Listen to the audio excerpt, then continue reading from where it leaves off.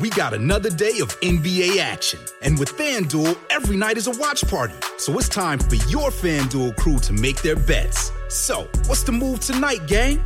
You know that new customers who bet $5 get $200 back in bonus bets if you win.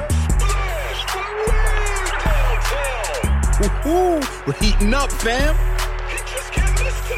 Bet all the stars with all your friends and make every moment more only on FanDuel. New customers bet $5, get $200 back in bonus bets if you win. Make every moment more with FanDuel. It goes down in the DM.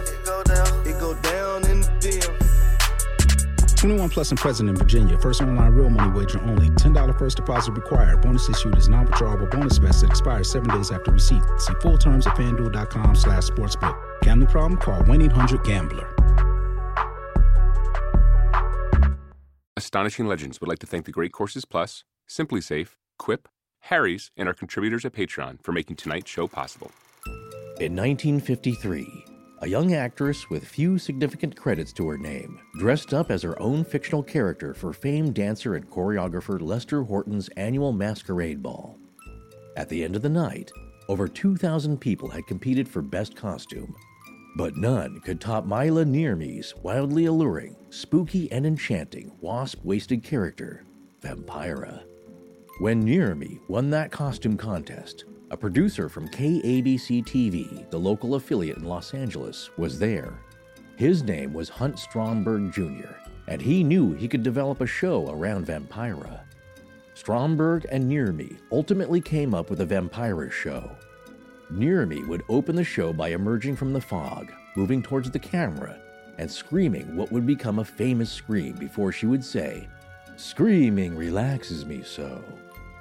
She would then go on to host and present a horror film, during which she would come back in the commercial breaks to crack jokes, make fun of her sponsors, play with her pet spider, drink cocktails, or pontificate about all things macabre on her now cult-famous Victorian sofa. The Vampira show ran for just 1 year, from April of 1954 to April of 1955, after which Nierme refused to sell her rights to the character to ABC, and the show was canceled in spite of its wild popularity. Tragically, no surviving footage of the show beyond the original opening is known to exist, although some footage of Nierme in character was later found and you can watch it online, which you should because she is spellbinding. Mila Nierme and Hunt Stromberg Jr. could not have known that the Vampira show would open the door for what would ultimately evolve into a cult genre known as horror hosting. Just 2 years after she went off the air, Universal Studios packaged 52 pre-1948 horror films together and released them into syndication for TV. This package was called Shock Theater and was marketed simply as Shock, with an exclamation point. It includes titles such as Frankenstein, The Invisible Man, The Raven, Secret of the Chateau, The Mad Ghoul, and The Frozen Ghost. We may never know who came up with the marketing concepts for Shock Theater, but someone there thought it might be a good idea for those movies to be presented by a host. Screen Gems, who handled the syndication, was in Los Angeles after all. It's not hard to imagine that the Vampira show might have inspired them 2 years earlier. Whatever the impetus, that syndication deal opened the floodgates for horror hosts around the country to try their hands at presenting those movies to their local late-night viewers. Since that time, over 200 horror hosts have followed in Nierme's pioneering footsteps with wildly varying degrees of presentational style. Horror hosts were initially only known in their respective local markets, as it was long before Cablevision, satellite, and the internet. But television evolved and local broadcasting became national and then global. And the horror host became someone that wasn't just your best late-night TV friend from back home, wherever that may be, but your best late-night TV friend you could watch from practically anywhere in the world.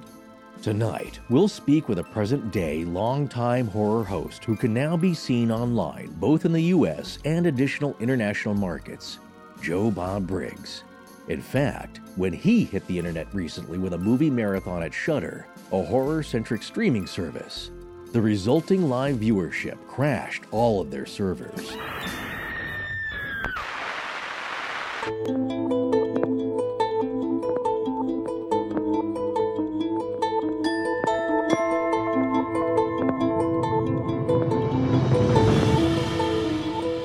Welcome back to Astonishing Legends. I'm Scott Philbrook, and this is Forrest Burgess. If you hate what you're seeing, you call it sex and violence. If you like it, you call it romance and adventure. Joe Bob Briggs. Join us tonight for a historical look at hosting horror and an interview with one of our favorite performers in that arena working today, Joe Bob Briggs.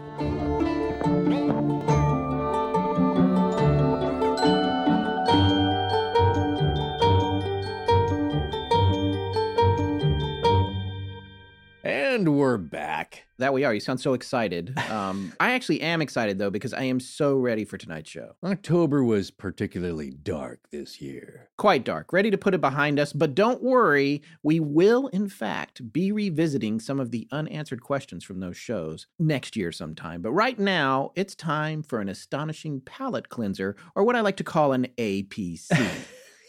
You just made that up right now, didn't you? I did, but I like these little acronyms, right? We got the ARC, the Astonishing Research Corps. I thought we should have the APC, which I think also makes uninterruptible power supplies, which, by the way, we need one.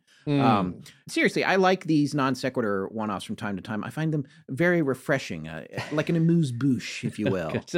Okay, I know that's a real term. I'm very cautious about what you're saying here. Oh, you don't know what an amuse-bouche is? No, I do. That's what I'm saying. It's like, to a lot of people, maybe they don't. It's you're freely making up words. No. That's like a nice little gift from the chef. Usually it's in a little spoon that you have right before your fancy meal somewhere. Right. My booze. It amuses your bouche. Exactly. Yeah. That's to say. Well, let's just stick to a few tonight. Okay. A couple of quick program notes before we start tonight's APC, folks. Well done. We're going to have to get used to that. This is the first of 3 shows in a row and a standalone topic. Next week, we'll be back with special guest Rich Hannum for a 2-part series to wrap up 2018. Yes, one of those rare cases where we actually know it's really going to be 2 parts and we figured it out ahead of time.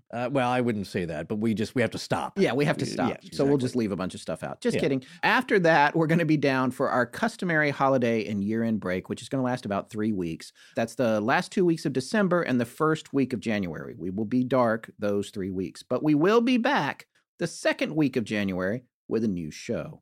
If you're new to the show and looking for more of our stuff to listen to over the holidays while tuning out Uncle Drew's politics at the dinner table, our 7th show ever, released way back in December of 2014, was about Krampus. And if you don't know about Krampus, check that one out. Although I will admit we were decidedly less polished back then. Oh, so different than now, right? Yeah, we're really on top of it. Wait, there's a plane. Well, that's what I'm talking about. That's a good. You know what? We'll just keep going. All right. By the way, there's other year-end theme shows too. If you check our archives out, and the best way to do that is to look through those by title and date at our website under the archived podcast section, which is pretty easy to find. You can listen right there then, or you can just go to iTunes and find the old episodes by their title.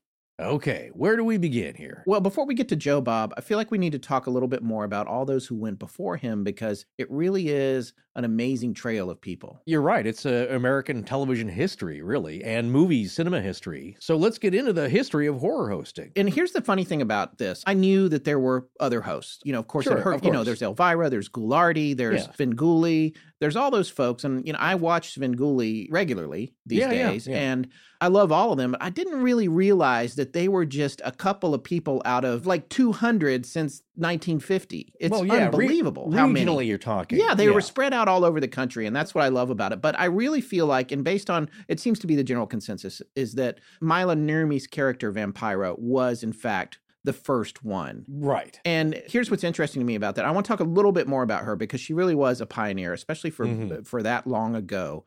She was a Finnish-American actress, and she had modeled her appearance for that ball that she won the costume contest after a character created by the famed illustrator and New Yorker cartoonist Charles Addams. That's Addams.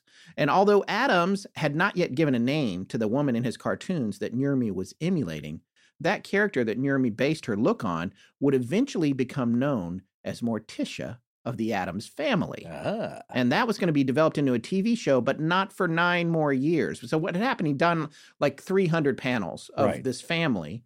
It was a satirical look at the American sort of nuclear family at that time in the country. Right. And so he'd done 300 panels on that, and 150 of them actually did appear in the New Yorker.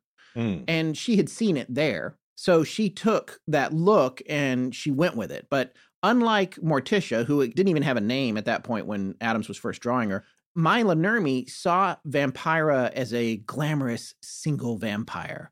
Morticia was part of the Addams family, kind of tied down, Right. a different character. Vampira would be curvy, campy, sexy, and outrageous. And Nurmi was inspired also by the evil queen from Disney's Snow White, as well as famous silent film star Gloria Swanson. Well, we have, I will say, more than a few lady listeners out there who really tap into that vibe. As you Yes. could tell from their social media, they nail it. And Yeah, that's and where that that's comes something from. I want to say. If you're Right. into the horror host vibe and the idea of vamps hosting these movies and you really like that, if you haven't looked into Vampira, you need to do it now. It's Yeah. pretty amazing. There's actually a couple of really great documentaries out there. One of the best ones is called Vampira in Me, and it is available on Amazon Prime right now. And then there is another one also on Amazon Prime that's about horror hosts in general, and that one's called American Scary. Mhm. And those are both really great. So I would say check those out. You're going to love them. It's real good Christmas watching. It's like a goth, spooky, sexy Betty Page vibe, too. Yeah. There's something about that. It's playful, a little naughty, but entertaining. Well, yeah, and she was the first one to do that. She kind of was the original goth. And right. the On TV, anyway. Yeah, on TV. It was pretty amazing. Here's the thing about her show. It's so sad that it's gone. But back then when live television ran, it was before videotape. And they had film, but what would happen is they didn't realize that anybody was going to want to watch something again or might want to watch it later. Right. So the only way that you could get a live TV show, and you know this, was with a kinescope. The way the kinescope worked is it was a contraption that had a TV screen in front of a film camera. And Right. there was all like one big box, and you would film what was coming off the screen live as it aired. And Yeah. it looked horrible, and you can tell, you'll know it when you see it, because if you Yeah. ever see an old episode of The Honeymooners, and it's Right. really blown out, like it's really bright and crazy looking. Yeah, they'll call a bloom. So Yes. what's happening is the video camera, the iris on that, the way it controls the aperture, is not handling the changes in light to dark as rapidly as you would see it with your eyes or on film. Exactly. So it's trying to catch up to Yeah. what's happening. So it doesn't look great, but it was a way to preserve something that was a live broadcast that they couldn't figure out how to do any other way. However, and that was around, but at the time they were only doing that on the East Coast, not just on the East Coast, but with an East Coast broadcast. They would do it so that they could delay the broadcast for the West Coast because it was 3 hours later. Right. So that was the only time they were doing that. But eventually, the shows started getting shot on film, which was more expensive. But there was this one particular couple who had a TV show that came up with the idea of reruns because they thought they could make money rerunning their shows. And everyone thought they were crazy because, like, everyone's already seen it. Who wants to see it again? That couple was Lucille Ball and Desi Arnaz. Mhm. They invented the rerun. And their idea for that, and the reason their show, the I Love Lucy show, still looks so amazing today is because they shot on film and they knew it would be a cash cow for a long time. They probably didn't expect it to be this long, but you can still find that show on TV, and that's because they were doing that. However, KABC was not in a position to do that with the Vampira show, for which Mila Nurmi was only paid $75 a week. Right. They're not going to shoot that on film. No, but They're going to run it live. Yeah, not a terrible wage for back then. But what Scott's saying is that it's expensive to shoot on film. And that's the preservation method, because Yes. if you saw something on TV back then, that was usually it. Like we were saying, if it wasn't kinescoped, it aired, it's over. You saw it and then it was gone. So And here's the sad thing: now film is dead or dying. It's certainly Yeah, it's it's certainly on being- life support. Here's It what has happens its now: they're place, shooting but everything digitally, and it's great, and you can Right. shoot digitally cheap. But what if a solar flare comes along? It's going to wipe out all our catalogs. that's true. You know, I Yeah. guess everything's going to be underground. Hopefully, all those hard drives are in a salt mine somewhere. But anyway, it's the long-term preservation. They didn't have it, and that's the saddest thing about the Vampira show. We don't have any of it to watch. There Right. is one opening section, and it's not completely clear to me where it came from, but it is the opening. It does have her. We have a link to it coming out of the fog, and she does her scream, and she says, "Screaming relaxes me so." Right. Hey, have you heard we're on to a new lecture series over at the Great Courses Plus called History of Ancient Egypt? It's one of their classics. Yeah, because we get the same emails. But yes, it is a classic, and we always love to learn about ancient Egypt. And did you know there are different approaches to learning about Egypt and Egyptology? Yeah, because we watched the same introductory lecture. All right, Howard Carter, tell everyone about the different approaches. Wait, are you saying I'm cursed? Maybe. Well, it depends on your biases, because even scholars have biases. So some study Egyptology as philologists, meaning they study the language. The Egyptians had writing very early on, so they left us a lot of it on their tomb and temple walls because they wanted the gods to know what they liked and were into. You know, a few of their favorite things. And then another approach is to study their art. They left so much really refined art, and what's interesting is that their art didn't really change much for 3,000 years, so it's all very consistent. The ancient Egyptians didn't value creativity or innovation. When you carved a sculpture, it was meant to be in a specific way, and it was meant to last for eternity. Yeah, and the idea of eternity was central because of the ancient Egyptian belief in an afterlife. It's a reason we know so much about their culture today.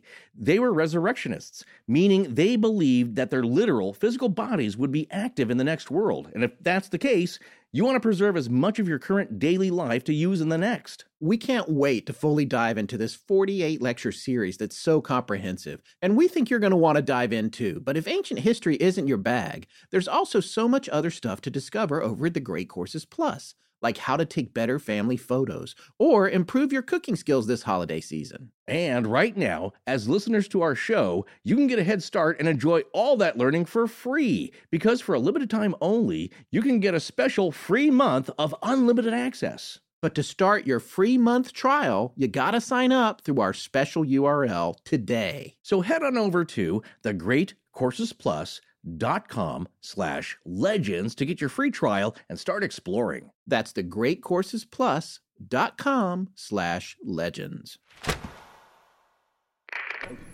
Hello everyone, I'm Petra Halikiopoulos, and this is Astonishing Legends. Let's get back to the ship. And here's what's even more amazing. I've seen a bunch of interviews with her at this point. She's passed away now, and she's actually at Hollywood Forever. I wanted to go visit her grave. The Hollywood Forever Cemetery is the cemetery that we went to in one of our very earliest shows with Mark DeAndre, who was our guest and friend. He is no longer working on the show because he went back to school and became a registered nurse in the psychiatric profession. Very proud of him. Right. That was one of the cemeteries we went to. Yeah, that was one of them we went to. That's where Marilyn Monroe is, and a lot of other famous people. And now they have movie nights there. Have you been to one of those? No, I haven't. A lot of fun. Yeah, I haven't been in a that. couple of years, but people bring a picnic dinner. They show an outdoor movie. Oh, that's cool. It's not actually among the headstones. It's a clear space. Yeah, but I bet the dead there are glad to have the visitors, especially for movies. As many movie stars are there, they probably love it. Yeah, well. If you believe any of this at all. But anyway, that's where Mila Nurmi is, and I definitely want to go and check her out there. I've probably gone right by her grave and didn't realize who she was. Yeah. But the other thing that's super amazing about her is that she cold read everything. She did not see the script before she got there. There was a teleprompter, and she said she would just walk out. They would be like, okay, the script's on the teleprompter and rolling, and then it would go. And she would go out and see the words, and she would have to do it live. What's his name? But she's a talented actress, and she kind of hit her groove here with this thing. Totally mesmerizing. Here's the funny thing, too. Just 2 years after Shock Theater, which you mentioned in the cold open, was initially syndicated, she herself had an appearance in the exact kind of film that has since been shown by every self-respecting horror host that's ever lived. Ed Wood's infamous Plan 9 from Outer Space, often called the worst movie of all time. Now, according to Nurmi, the dialogue that Wood had written for her was so bad that she convinced him to let her play the part without speaking. She assured him it was going to be a fitting homage to silent movies. Well, again, Gloria Swanson was one of her inspirations. Exactly. So there you go. And here's the other thing that's fascinating to me, kind of the journey of the intellectual property that led to Vampira is fascinating, because when you think about it, her origin for the look was Adam's cartoons from The New Yorker that she had seen. Then she decided that she was going to take that because she described that character, Morticia, as kind of tied down and flat-chested and boring. So she was more like, no, I love this character, but I think she should be voluptuous and sexy and alluring. So she was bringing that to, and she should be single. She shouldn't have a family. So she took that and she morphed it into her own thing. Then she's doing the show for a year at KBC, and she had been picked up in Life magazine. She became internationally famous. That year, she was the it girl. In one of the documentaries she was talking about, I can't remember who it was, there was some big article or pronouncement about the two biggest stars in Hollywood this one year, and it was like Gene Kelly and her. But even though Yeah. her show only went a year, and this is when I'm getting back to the intellectual property of it and how it got developed, then ABC realized they had a hit on their hands because she was becoming an international phenomenon in all these magazines and Right. everything.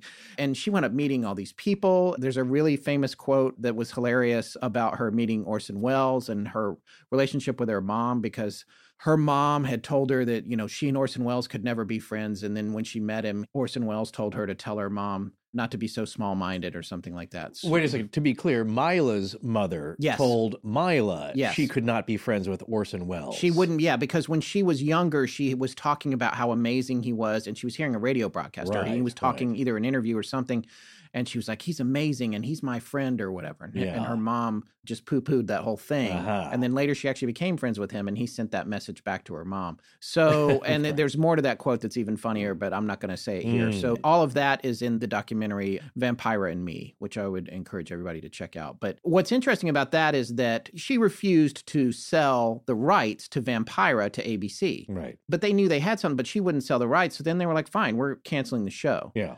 And I don't know this. I don't want to get in any legal trouble here. This was a long time ago, but Mhm. I do know a little bit about Hollywood Works. I'm sure the next thing they thought was, how can we knock this off?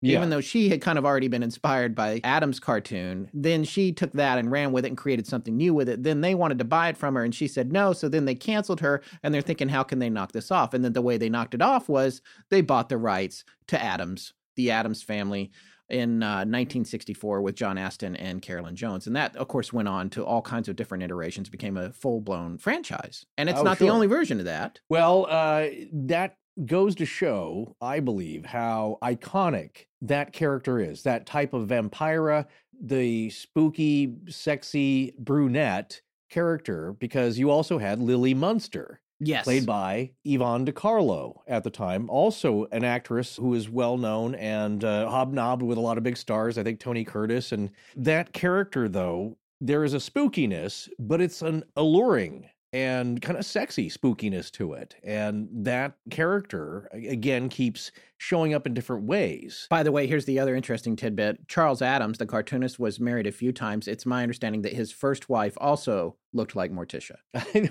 So there's a lot of Morticia Yeah. things going on here. Morticia, Vampira, Right, like, Yvonne like I DiCarlo. said earlier, again, the place for that kind of voluptuous brunette, you see that in Betty Page. Yes. And you see her being lauded today by a lot of young women, too. They see her and they say, wow, that is kind of advanced for the time, Betty in her own way. But also, as Mila said, it's a bit of a counterculture reaction to the 50s mom, because it was presented at the time, this is what you should be doing. This is the right thing to do. It's like, well, not every woman wants to do that. Yes. And so here's an alternative. Exactly. And of course, a lot of men find that appealing as well, then and now. Yeah. So the Vamp was born. These women all did amazing jobs at it. And of course, we're going to talk about a lot of different horror hosts here in our run up to Joe Bob's interview. But later, Elvira came along, and Elvira is Vampira. I mean, Yeah, they are that's my they're the point same- exactly. And Nurmi was alive to see Elvira become what she was, Cassandra Right. Peterson, who I'm pretty sure was also a groundling originally. I think so. My wife was in the Groundlings for a while, so I remember that they used to talk about that around the theater. But She may have been the generation or class before that, I think. much before my Yeah, wife. right, Yeah, right. actually a Not lot to- before. Yeah, no, not to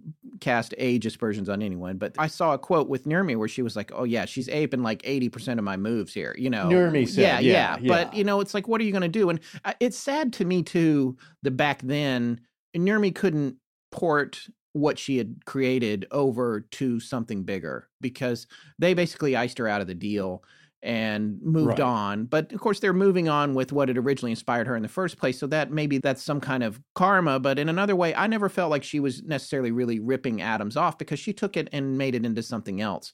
So it's a little vague, but I feel like she kind of got railroaded because, Right. when she got older, she didn't have a whole lot. So it could have been so much more, and she is so famous. She's a cult hero in certain circles. Sure. A cult famous. So Yeah, we also have a lot of horror aficionados in our audience, and Yeah. they will maybe recognize that if they study the history of it at all. That character that she created, it's the female counterpart to Dracula, yes, who also in his male form has a lot of sexuality and alluring danger. Yes. He's going to take your life. She might, but you're going to have fun. That's kind of what's Right. And Cassandra Peterson, Elvira, when she came on the scene, she was a lot more, I would say, probably campy about it. Of course, with the cleavage that had the stage makeup, the delineation. She was deconstructing it even more. Exactly. Taking it to its next level. And right. Of course, they were always breaking the fourth wall, but Elvira came out into the audience. Right. You know? So that's what's really cool. And she's still around, by the way. She's, and she's amazing. Yeah. I used to watch her as well.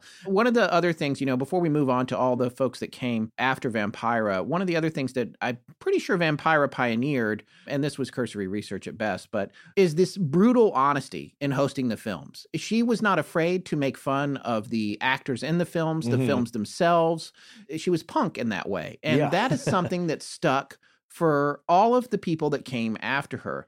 But the interesting thing about that is a lot of folks that came after her didn't know about her, because she only ran in the Los Angeles market. So sure, there were some people that were probably aping her or using her moves and bringing their own thing to the table. But there were other people that just had no idea about any history of horror hosting. Yeah. And what that says is that there's something about this whole movement that it's like necessity is the mother of invention when it comes to, hey, we don't have a lot of money. We got to talk about these movies. And a lot of people just put on these crazy outfits and they come out and tell all these jokes. And sometimes they're racy jokes and they're up late at night. And they're doing a lot of the same things that Mila Nurmi did, some of them knowing and some of them not knowing. But for whatever reason, there seems to be this trend for charismatic and kind of wacky actors who find their way into this particular subgenre.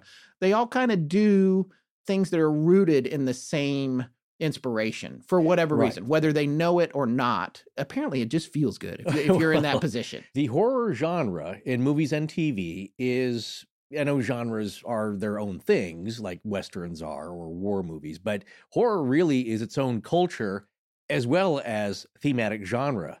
Now, here's a fun fact. I'm not sure if it's totally true, but we learned this in film school, is that Universal, one of the studios at the time, didn't have the big bucks that the other studios had. So they had limited resources. So they kind of got into shooting horror movies because in horror, it's dark. You don't need as many lights. Lights cost money.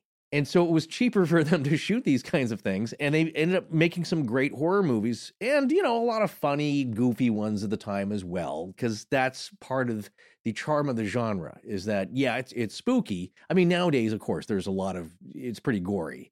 But back then, there's a lot of camp to it and a lot of good-natured fun. And it was scary for the time. Yeah. But there's also a lot of humor that goes into it. I remember all the Abbott and Costello movies. Meet the Mummy and, meet Frankenstein. And so it goes hand in hand because since it is so scary, it needs some levity sometimes. Well, exactly. And that's where the horror host came in. They kept it grounded. And this was something that worked even better later as horror movies got scarier and scarier, like you pointed out. Well, when we get to the later stuff where things really started to change, Night of the Living Dead and the Texas Chainsaw Massacre and that kind of stuff. Yeah.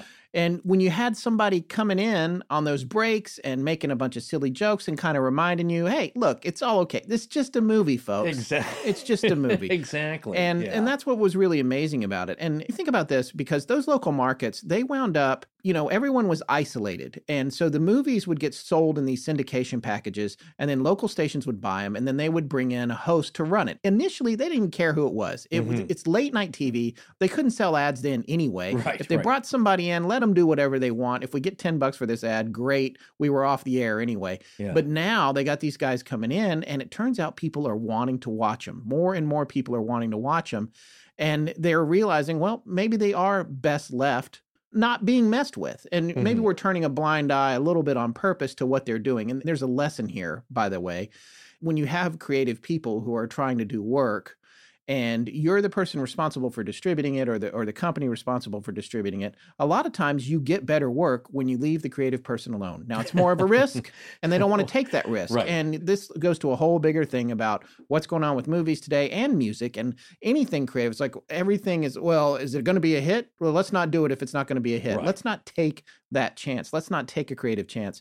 But they did that. They let these folks do that at night, and people went crazy for them. And they were able to convert that downtime at night into more revenue for their local TV stations. To your point here, when there's a balance, when there's creative freedom, but also, look, artists notoriously aren't great with money. They Yes. need to be reined in a little. As Tina Fey, I love that quote. She's not a dream furtherer. She's a dream killer. She's going to tell you can't do a few things because it doesn't make sense. So it needs that balance. But look at Netflix and Amazon Prime and all these studios that are producing original content now because they are giving this freedom to the artists. That's where the artists are going. Yeah. That's And right. what you have they're then- stripping away all of those systems that they've evolved, unfortunately, into too much oversight in a lot of cases. You're getting creative direction from people who aren't creative. Yeah. They're business people, and they're creative at that. Right. But artistically, when I used to edit movie trailers, you got notes from people who they know how the business of movies work. They don't know how the movies themselves should work. And Right. it doesn't always work. So the idea, though, is this genre, when it was kind of left alone, evolved into its own thing. And as we just said, some of it's really high art, in a sense. Some of it is high camp and Right. high goofiness and Plan 9 from outer space. But even then, it has its own artistic value at being terrible. Well, and that's why the horror hosts in these movies go hand in hand. They are both the outcasts. They're both these collective groups of creative people who have been left alone because nobody thought they could get rich on it, so they weren't really paying a whole lot of attention to what people were doing. And then this punk underground rose up and became a thing. I was looking at the Wikipedia page for notable horror hosts. It's just the notable ones. There's Yeah, plenty right. that we probably don't even know existed. There's 168 people on the list from the 1950s yeah. to today. Isn't that crazy? Yeah, and I feel bad. I wanted to name some of them. I know I'm going to leave some of yours out. I know there are people in our listeners. They're going to be like, oh my God, you got to talk about so-and-so. But here's the ones that stood out to me on These the are list. these are the major, semi-major, mid-level city markets. Yeah, we have to start with, of course, we've already talked a great deal about Vampira. We have to talk about Ghoulardi. Oh, of course. He was a voiceover actor out of the Cleveland area. He later moved to Los Angeles,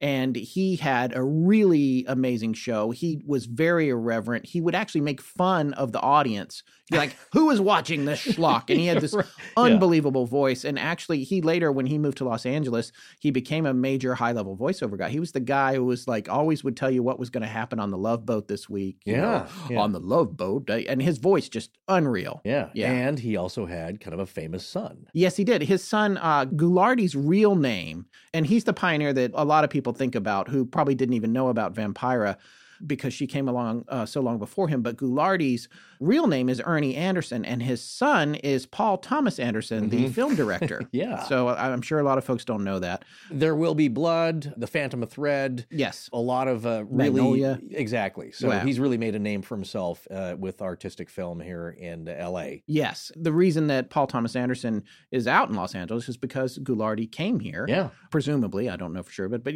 came here for his voiceover career after being noticed as Ghoulardi in Cleveland. We also have Zachary, who came out of Philadelphia. We have Baron Damon out of Syracuse, Svengoolie out of Chicago, and I'm still watching Svengoolie. But here's the thing, the Svengoolie that I watch these days is the second one. The first Svengoolie was a television personality out of Chicago named Jerry G. Bishop, and he was Svengoolie from 1970 to 73. Now, during the time that he was Svengoolie, there was a guy who was mailing in jokes or faxing in jokes, this kind of like Letterman style almost, and his name was Rich Cause. And when Jerry G. Bishop left, Jerry said, hey, this kid's been sending in these great jokes or whatever. If you're going to keep this going, he should be Svengoolie. Yeah. So I think initially he was son of Svengoolie, but finally they were just like, no, he's now Svengoolie. And I'll confess, not being from the Chicago area, I thought that Svengoolie was the current Svengoolie, who is Rich Cause. I didn't realize, I wasn't going to admit this on the air, but I'm going to go ahead and admit it. Because I have this brave of Svengoolie you. t-shirt and everything, Yeah. which Forrest got for me. Thank That's you very right. much. It glows in the dark. Yes, It's got the just like official, our shirts. official chicken thrower Yes. on the back. You always have to have a gimmick or it helps. Everybody has some like silly joke they can always go back to or call back to. Right. Even Vampira had Rollo the spider. Everyone had like, Exactly. somebody had a frog. I can't remember who it was. But so yeah, going on, we also have Stella out of Philadelphia, Elvira, who we mentioned in Los Angeles. There was John Stanley, who actually was the second host of Creature Features in San Francisco. Baron von Wolfstein out of Indianapolis. Count Gore Duvall, which I guess is a Vidal. Gore Vidal thing. Yeah. He was in Washington, D.C. We have Son of Ghoul, Akron, Dr. Gangrene, Middle Tennessee, Mr. Lobo, Cinema Insomnia. That's nationally syndicated. He's more of a recent guy. And of course, you have to mention, it's a little bit different, but you have to mention MST3K, Mystery Science Theater 3000. If you're going to skip that, but no, it's I'm not. Very critical. It is critical, and it's a different thing, and it's interesting. Tonight's guest on the show, Joe Bob Briggs, talks about MST3K in the American Scary documentary, has some very interesting things to say about it. And then Joe Bob, who we're having on tonight, has been on TV several times in several different iterations. He had Joe Bob's Drive-In Theater, which was on the Movie Channel originally. He had Monster Vision, which was on TNT, which is part of what, for me, I mean, the Movie Channel was available nationally, but you had to subscribe if you wanted to see it. TNT was also part of a Cablevision package, but a lot of people had it. And that's when I found Joe Bob. Right. And then recently he has been hosting some marathons on Shudder, which is a streaming website that is all horror films. And we're going to be talking about that tonight, too. He had The Last Drive-In on Shudder and another one called Joe Bob's Dinners of Death. And now he has a special one coming up for Christmas, which we'll tell you about in a little bit. By the way, I have to mention, because there's some people in the Astonishing Research Corps, like everyone has their favorite, who are going to, Chilly Billy. He was a host of Chiller Theater in Pittsburgh. Right. His name is Bill Cardill, and he was a man of many talents. He hosted game shows, wrestling, weather, all that stuff. And that's my point about, they kind of just brought in whoever, but he turned out to really excel at this. And all of these guys excelled at this. And everyone has their local favorite. Everyone has that person. It feels like a friend. Well, you grew up with them. They spent a lot of late nights with people. Exactly. You're staying up late. It's the same thing with Saturday Night Live. And oh, by the way, Stella, who had the show in Philadelphia, her show was called Saturday Night Dead. So, and that was really great. And it was particularly campy, like really lots of double and even triple entendres. You would not believe the jokes that she got away with. Right. And I'm taking this observation from Darren Wilhite, who's a radio personality in Kansas City. He made this observation in the American Scary documentary, which I thought was really poignant. But he was just talking about how it's the kind of stuff you watch, your parents are asleep, the lights are out in the house, they think you're in bed, but you're not. You're up and you're sneaking a little bit of television. And what you're seeing is you're staying up late and you're watching some super scary movie you're not supposed to watch. You're a kid, you're not watching that stuff. And it's hosted by your crazy best friend. Guy's going to come in and tell all kinds of jokes that you're a little bit too young to hear. And make jokes about the horror movie. And you feel like if you get caught, you're going to be in trouble. And that is like, you're in the trenches with this person. Yeah. It's a very personal connection with the person on the TV. Exactly. Which is how I feel about Joe Bob. But I didn't say that to him. I was trying to make it, I just want to ask you some questions for my podcast. You didn't geek out. I tried not to geek out. But we both refrained because, well, for me, I see him in the vein of other respectable movie reviewers, and having gotten a degree in that's like he's on the end of the spectrum that I respect and appreciate as much as the overanalyzed, intellectualized, overblown often end of movie reviewing, which again, I love Pauline. Isn't that Pauline Kael? What's your degrees in? No, and that's why I feel like I can speak to this, because you can talk about all these things that are really, I think, over intellectualized to a degree where most people don't give a crap. Yeah. And then so it's for a certain group of academics all fawning over themselves about how smart they are. Well, that's like criticism of any art, really. Exactly. I mean, you can find that with paintings, you can find it with writing, you can find it also with movies. Right. But that's where Joe Bob comes in, is because he's a critic for the everyday person who they're going to understand and get and have fun. And that should be the point. You should have fun with this. But one thing I wanted to say, as far as this being so close to people's hearts that got into the genre, not everyone has, because it's not everyone's cup of tea. But I remember Lenny Bruce, the famous comic from the 50s and early 60s, cemented his place in history, did a lot of bits about cheesy horror movies. Like he did a Dracula bit, like, I'm going to grease up the pillowcases. It's like he had these bits that he would do. And the reason that was such a favorite genre of his is because as a comic, he'd do these jazz clubs and you get off at 1, 2 in the morning and you're wound up, you're full of energy, and there's nothing to do in town. This wasn't the 24-hour world that we live in now. So the only thing that was usually open was an all-night movie theater running like a double feature of really bad horror films. Yes. So he'd go watch those to kind of unwind before he started doing heroin. But he would unwind, and so all these were kind of imprinted and became beloved to him, and then he would do bits about them. It's a little bit of an illicit joy, a guilty pleasure that sticks with you. And what Joe Bob does is that he celebrates that and lets us enjoy it. A chain is only as strong as its weakest link. Hold on here. Are you trying to do some kind of annual review for me? No. Oh. If it was your annual review, it'd be much worse. No, I just got to thinking about how that phrase reminds me of Simply Safe home security. Well, actually, that expression is a simplification of a longer, more complex one written by Scottish philosopher Thomas Reid in 1786. No. In his book, That's not what we're Essays on doing the right now. We're not doing that right now. Powers of Man? No, Okay. no, forget it. All right. Listen, this is my point. That expression, a chain is only as strong as its weakest link, perfectly represents one of the reasons that I think Simply Safe Home Security is such an amazing product and service. Because those guys have really thought of everything when it comes to keeping you safe. If a storm takes out your power, which is happening more and more lately, Simply Safe is ready. An intruder cuts your phone line?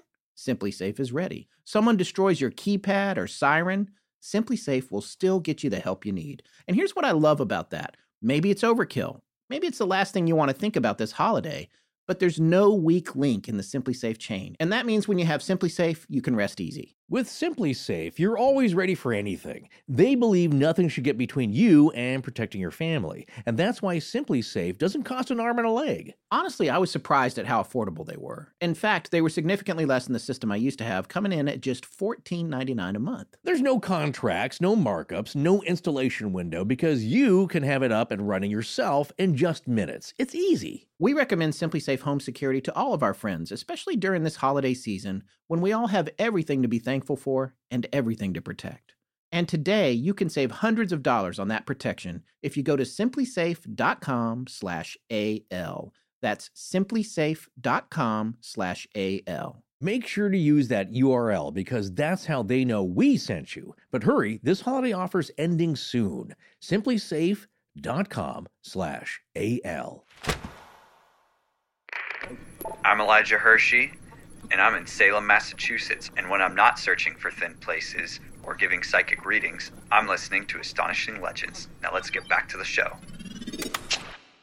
Well, and that's good that you bring up Joe Bob, because this is where I want to make a distinction between what he has done and what a lot of other horror hosts were doing, especially in the early days. A lot of them didn't know a thing about film. Right. And how could they be expected to? Like I said, poor Vampira, and I don't know whether she knew about the movie she was talking about or not. I haven't seen her episodes. Nobody has. You can only talk about them. But, $75 a week, you shouldn't have to bring a lot to the table. And she brought way more to the table than people bargained for that. No, she offered a lot of, let's say, visual excitement and bang for your buck. Yeah, exactly. And so did a lot of these hosts. They all did. They came with these crazy costumes, whether it's one black lens in the glasses, stick-on goatees, wacky hats and outfits, and like you said, and, Svengoolie's rubber chicken. It's all in good fun. Sure. But for a while, they weren't expected to know a lot about films. But then these certain horror hosts started to creep into the business that did know about film. And it evolved to its next level. It's a natural evolution. This is a creative evolution.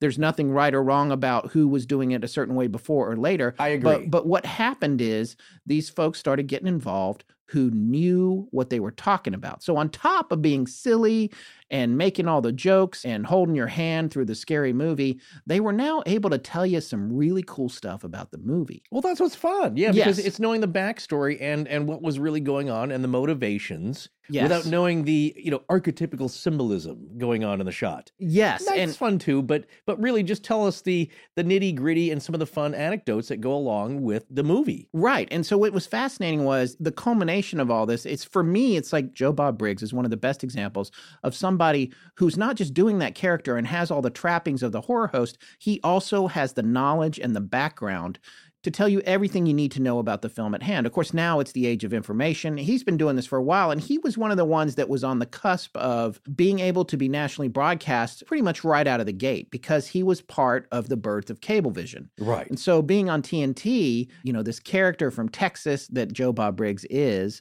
he was someone that everyone got access to, including me. And that was something that I really enjoyed. I was like, oh, wait, who is this guy? And like Elvira or Svengoolie or whatever, he had his set and he sat in his chair and he had on a cowboy outfit and he was accessible, but he also really knew what he was talking about. And he told really funny jokes, and he wasn't afraid of controversy. So, I don't want to say who's got more knowledge about filmmaking and particularly B-grade filmmaking than anybody else in the arena. But I can tell you, because I have watched a lot of Joe Bob, that the man knows what he's talking about. And in American Scary, one of the 2 documentaries we keep referencing tonight, Joe Bob actually mentions John Stanley, who was the second host of a show called Creature Features in San Francisco. And he said that John Stanley's book, Creature Features, the Science Fiction, Fantasy, and Horror Movie Guide, should be the book everyone who's into this stuff should have. Joe Bob said in American Scary that Stanley probably knows more about these movies than anyone alive. So having Joe Bob say that Stanley is the most knowledgeable guy alive on horror movies, that's really quite a compliment, because Joe Bob himself wrote a 22,000-word essay just on the Texas Chainsaw Massacre, and that's why we're so thrilled to have him on the show tonight. He's one of the best, and I grew up watching him on both of his first shows, the Drive-In Theater on the Movie Channel and also Monster Vision on TNT, which, like I said, really brought him to the masses. And the thing about him is that he's a way deeper guy than you think. In fact, Joe Bob Briggs is just a character created by a man named John Bloom. And John Bloom, as we said earlier, actually has a background in journalism. He's Pulitzer Prize nominated, well-educated, a respected film critic, and not afraid of controversy. I actually want to read this section on him from the Wikipedia page on him. We don't always do this, but I do love how this sums him up. Briggs' acting persona is that of an unapologetic redneck Texan with an avowed love of the drive-in theater. He specializes in humorous but appreciative reviews of B-movies and cult films, which he calls drive-in movies, as distinguished from indoor bull stuff. Quote unquote. Quote unquote. Mm-hmm. In addition to his usual parody of urbane, highbrow movie criticism, his columns characteristically include colorful tales of woman troubles and high-spirited brushes with the law, tales which inevitably conclude with his rush to catch a movie at a local drive-in, usually with female companionship. Briggs revealed in an interview with James Rolfe that he intended the character to have an ambiguous-sounding name and initially thought of calling himself Bubba Rodriguez, but was told that the name Rodriguez would be perceived as racist, and he decided to go with, quote, the whitest name I could come up with, end quote. Yeah. The reviews typically end with a brief rating of the movie, including the types of action, represented by nouns naming objects used in fight scenes, suffixed with foo, the number of bodies, number of female breasts bared, the notional number of total pints of blood spilt, and for appropriately untoward movies, a vomit meter. Ugh. A typical summarization would read, quote, no dead bodies, 117 breasts, multiple aardvarking, lap dancing, cage dancing, convenience store dancing, blindfold aardvarking, blind man aardvarking, lesbo foo, pole cue foo, drive-in Academy Award nominations for Tane McClure. Joe Bob says, check it out. So that tells you a fair amount about Joe Bob. I love the foo. There's all different, any kind of fight becomes foo. Well, again, that's part of the era of the 70s. Kung fu movies were big. Yeah. And I saw a lot of them at the drive-in with my parents, and we talk about this in the interview. There's kind of a nostalgia, without the negative effects of nostalgia, but the heartwarming ones, where the drive-in theater was an American tradition and a rite of passage for so many of us, and just a cool thing when you didn't care that the screen wasn't 4K. Yes. The speaker was a mono speaker that hung on your window. And a lot of people don't know this because they've all closed down. I think there's 2 here in Southern California still running. Yeah.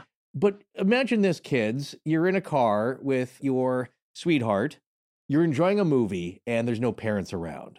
Yeah. And you just have to be home by 10 or 11 and you can catch 2 movies for like $3 or $4. And what goes on in your car is between you and whoever you're with. And the movie is part of that experience. And yeah, it's relegated to the B level and C level of movies, but it's really a special thing that's just gone now. And that's part of the charm of Joe Bob, is that he brings this back. He's there being hilarious and insightful, and like you said earlier, your buddy to watch a scary movie with and to have some fun and to bring you out of the scary bits into laughter. And then we can all laugh at ourselves because it's a reflection on society. But the drive-in movie theater, and again, look it up. If you're younger and you don't know anything about what we're talking about, look it up. It's just a fun idea. That's where Joe Bob shined. And it's not just horror, because he moved away from that at a certain point, because drive-in movies weren't just all horror. They were kung fu movies, action movies, second run or third run movies that were now out of the theater. And of course, that included horror, but it's an experience unto itself. And now to harken back to what Joe Bob often says during his hosting presentations, let's get back to the film. Yeah, except that we can't actually go to the film because he never goes back to the film after he said that. He then talks some more, which is what I'm doing right now. Exactly. But you know what we're going to do? Joke, yes. We're going to play the interview with him. We're on with Joe Bob Briggs, who has been, I guess, an inspiration to me for a long time. I'm old enough to have been able to watch Monster Vision and really enjoy it back in the day. We're just thrilled to have you on, Joe Bob. I want to thank you for taking the time to come on the show. Well, I'm happy to be here. Thank you for inviting me. Absolutely. And so I guess what I want to do with our listeners is maybe start out with how you kind of got started and where everything began for you. Your first show was Joe Bob's Drive-In Theater on the Movie Channel, right? Yeah, I wrote an article for Rolling Stone magazine on Texas Chainsaw Massacre 2. And at the time, the Movie Channel was looking for a host to come on and introduce some crap that they had bought over in Europe. Some movies that were kind of unsaleable. And so they needed a guy who likes exploitation films. And so they asked me if I wanted to come on and guest host, I think, a month of films, like 4 weeks of double features on a Friday night. So I did it. It was me in a Lazy Boy recliner with the steer horns on the back. That was the complete set. It was just a close-up of me staring right down the camera. And we did 4 weeks, and they said, why don't you come back next month?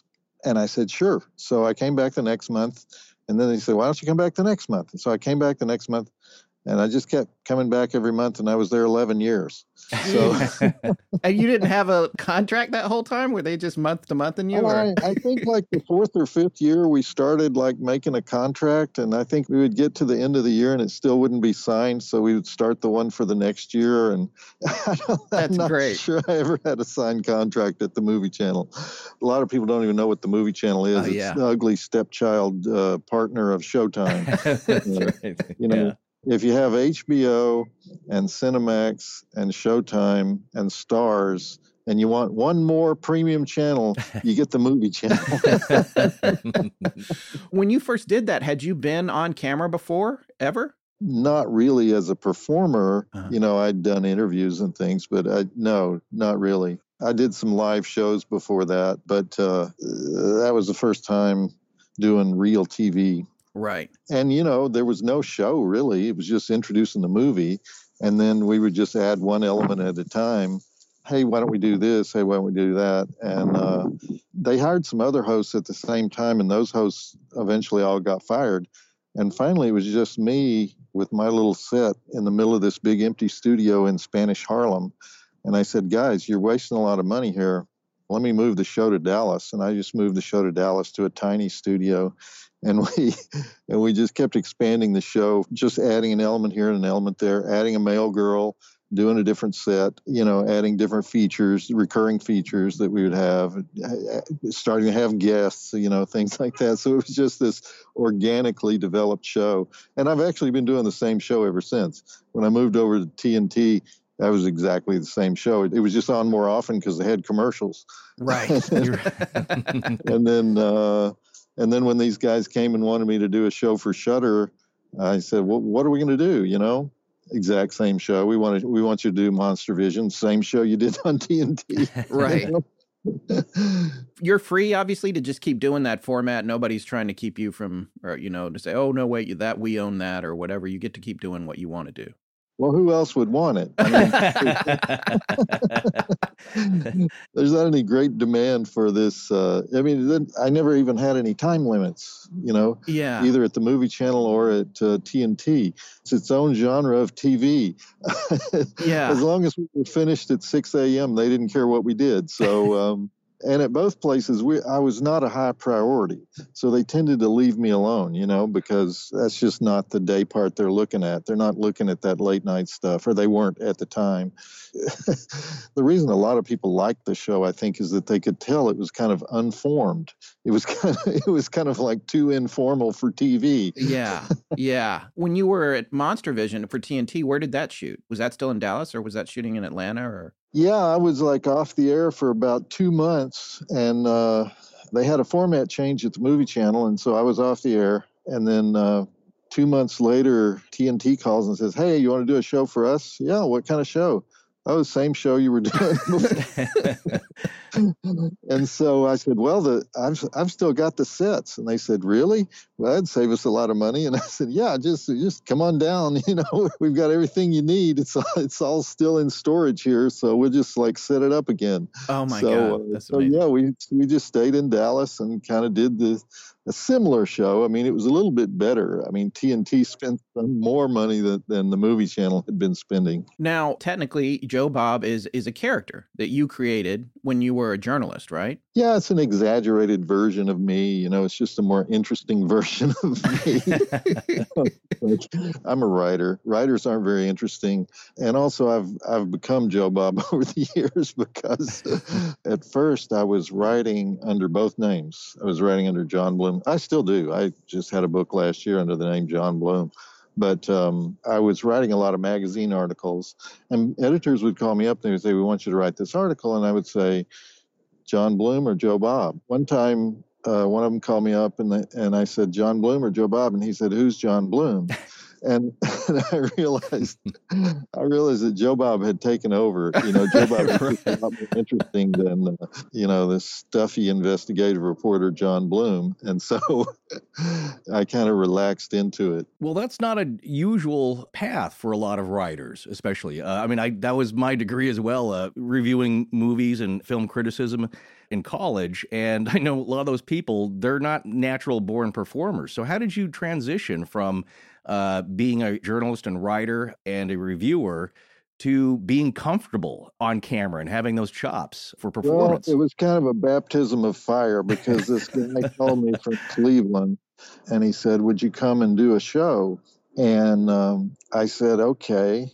I didn't have a show, but I said, "Okay, I'll do a show." Yeah. And I thought, I can practice. I can develop a show, and I've never been to Cleveland. I don't know anybody in Cleveland. If I bomb in Cleveland, nobody will know. I'll just go to Cleveland and do this live show. And so he says, "Well, it's going to be in the Berea, Ohio. Berea, Ohio is like right in the flight path of the Cleveland airport." In the Berea, Ohio Convention Center, which turns out to be Berea High School, the Berea High School auditorium. And so I'm thinking, okay, this is great. This is so obscure. Nobody will ever know I've been here. And so I get to Cleveland, and it's on the front entertainment page of USA Today. Oh, my God. And then all the 6 o'clock news things, that Joe Bob Briggs is going to do a live show in Cleveland, actually in Berea. And so suddenly there's he's selling the tickets like crazy. There's 600 or 700 people going to be there. And I'm panicking. I had prepared the show completely the wrong way, which is memorize the whole show. And then I had these country western parody songs that I did. And I had a band that backed me up. And so every time I would forget my lines and not know where the I was in the show, I would go to the country western song. I would just say, "Let's do that next song," and go to the song and sing the song, try to remember where I was in the show, then go back to it. Well, the audience was so forgiving. And then I didn't know how to get off the stage. The last song was a big sing-along, group sing-along. And so I went down into the audience. And then after the song was over and I was done, I said, "Well, that's it, people. I'm finished." And they all laughed. And I said, No, really, I'm finished. I'm done. I have nothing else to say. And they laughed again. And I said, "Okay, well, I'll see you guys next time, but I'm leaving." And I walked out the wrong end of the auditorium. I walked out into the lobby. They followed me into the lobby, and I had to do 20 more minutes of material standing in the lobby with the crowd around me. They thought it was performance art, huh? Yeah, they thought I was doing an Andy Kaufman or something. Right. No, I just walked out the wrong door. And so my first reaction to that was, "Well, I'm never doing this again. This was terrifying." Then I thought, but maybe if I prepared, I could do this. Maybe if I actually prepared a show, I could do this. And so it was like, I'll never be unprepared again. The audience was very forgiving. They knew it was my first time on stage. Thousands of people have told me that they were at that show. Wow. But wait, how many people could have been there? Yeah, I mean, it was about 600 people. Yeah. You know, Right. any more than 600 have told me they were at that show. So I guess in Cleveland, the show has a reputation, you know, or in Berea at least. I've never heard of Berea. You put Berea on the map just now for me. So Well, let me ask you this. Not knowing how to end, has that morphed into kind of the funny gag where you, during your presentations, at least on Shudder here, where you say, now let's get back to the movie, but you're not actually done. And then you keep going and there's more to it. That originally started because I would forget to make the point that I originally started out to make. and so it was like, oh, don't turn the camera off yet. Let me finish. And then people would always write in and say, hey, you know, the best stuff happens after you're already done. I say, well, what do you mean? The stuff where I'm walking off the stage? You know, yeah. So they said, let's just do that. Just leave that in. And so it just became a thing. It just feels like my comfortable rhythm. You know, it's like I have the prepared remarks, and then after the prepared remarks, it's sort of free association, you know, before we stop. So people like that. I still get, you know, emails from people saying, you know, your director, it's a good thing that he doesn't turn the camera off when you say roll the movie. And I'm like, well, at this point, you know, it's a thing. Yeah. It's a thing. You've been seeing all these web pages and social media gift guides this year? Yeah, they're everywhere. I told you our phones are listening to us. Maybe. I'm beginning to think you're right, man. Well, you know what I've noticed about all of those gift guides? What? Our Quip electric toothbrushes are on a ton of them. Well, that makes sense. Most folks probably don't think of an electric toothbrush like that, but it's really a perfect gift for everyone with a mouth. And it's something they'll use twice every day. Everyone with a mouth. Yeah, so that's like everyone in the world except for Neo in that one scene in The Matrix. Oh, okay, yes, you're right. One of my favorite things about Quip is how easy it is to travel with. And at this time of year, we're all traveling, like it or not, right? Quip makes the experience clean and easy with a multi-use cover that mounts to mirrors and unmounts to slide over the bristles for on-the-go brushing. And on top of that, it has a lifetime warranty. The other thing that makes it a great gift is you can get it in different colors for everyone on your list. They have 4 sleek metallic handles, 2 poppy plastics, a red brush that gives back, and a statement-making black brush.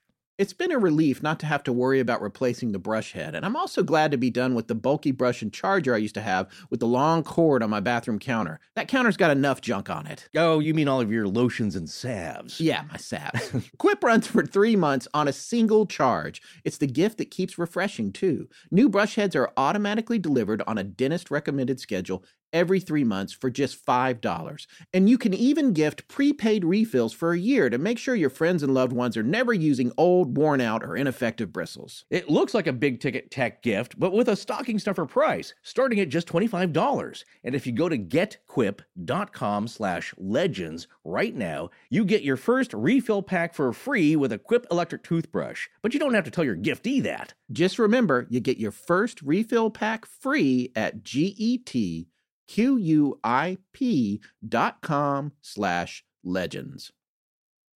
You know, Mrs. Claus sometimes has a hard time finding the perfect gift for the man who has everything. Well, he doesn't have everything. I mean, he makes everything for other people. Well, couldn't he just grab whatever he wanted, like it fell off the sleigh? Oh, yeah, right. No, it's Santa Claus, man. Well, either way, we all know Mrs. Claus loves Santa, and finding the right holiday gift for a guy like him can feel nearly impossible. It's also pretty hard to put one over on him, but you know what would make the perfect gift for a bearded saint like him? Harry's. Harry's makes long-lasting quality products at a fair price. It's a practical gift that Santa, or your Santa at home, will actually use. Their German-engineered blades are as low as $2 each, so we can save money on blade refills, too. And Mrs. Claus won't have to lift a finger because it comes ready to gift. And I'm sure she wants him to shave that neck down, too. In fact, you can see some pictures of one of their gift sets on our social media now if you want to check it out. As a special offer for fans of the show, we've partnered with Harry's to give you $5 off any shave set, including their limited edition holiday sets, when you go to harrys.com/legends. Plus, you'll get free shipping. This offer is for new and returning customers and is only available for the holidays. Each Harry's shaving set comes with an ergonomic weighted handle with an option to engrave, German-engineered 5-blade cartridges that provide a close, comfortable shave, foaming shave gel for a rich lather, a travel cover to protect your blades, and a handsome holiday gift box. Or just want something for yourself? Redeem a Harry's trial offer to experience the quality of shave before committing. Get your holiday shopping done early.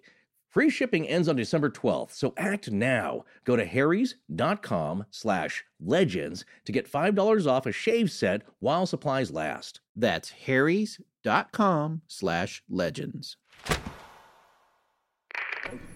Hi, I'm Kratina, and when I'm not having margaritas on Monday nights with the Mothman, I'm listening to Astonishing Legends. Now let's get back to the show.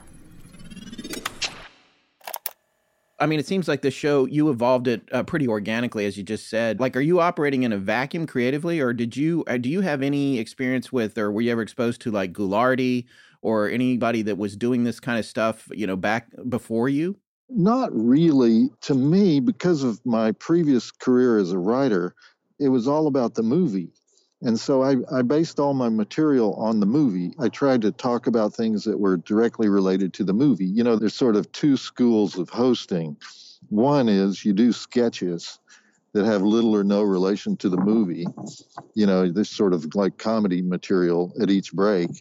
And the other thing is you're totally devoted to the movie, the opposite of that.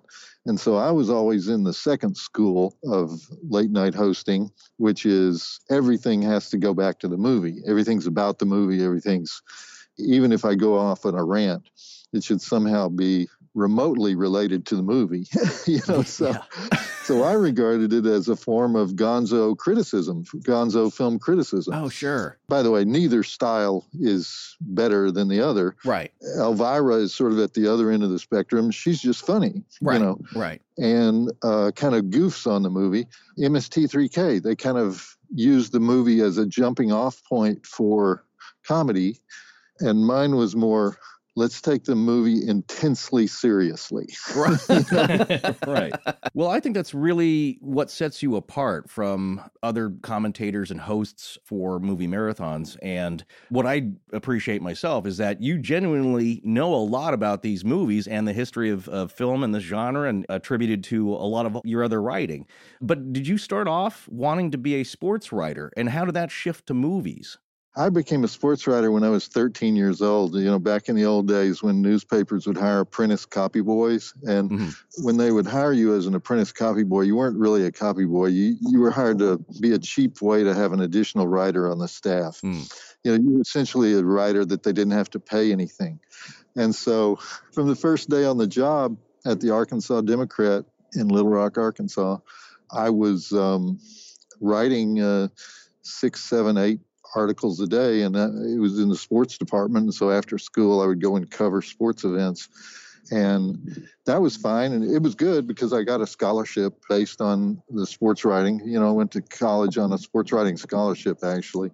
But after I'd been through the seasons 4 or 5 times, they all seemed to like to me.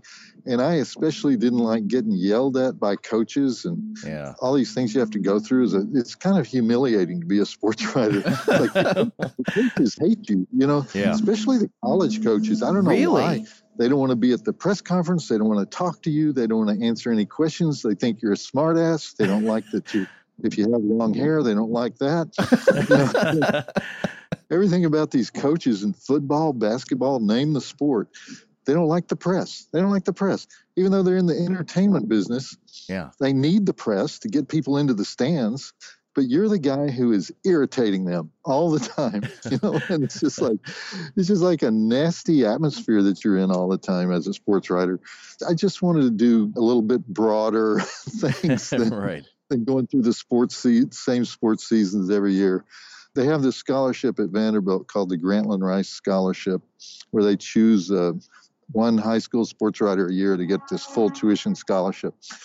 The guy who won it the year before me and kind of helped me while I was at Vanderbilt is a guy named Skip Bayless, who is a famous sports commentator. He was on ESPN for a while, and he's now on Fox Sports. He was like a lifer, like a sports lifer. But most of us who won that scholarship went into other fields, as they say. It wasn't so much that I was devoted to sports writing. It was just that was what was available to me when I was a kid. Right. That's kind of how I learned to write. And also, sports writing has changed a lot. at that time, they called it the toy department at the paper.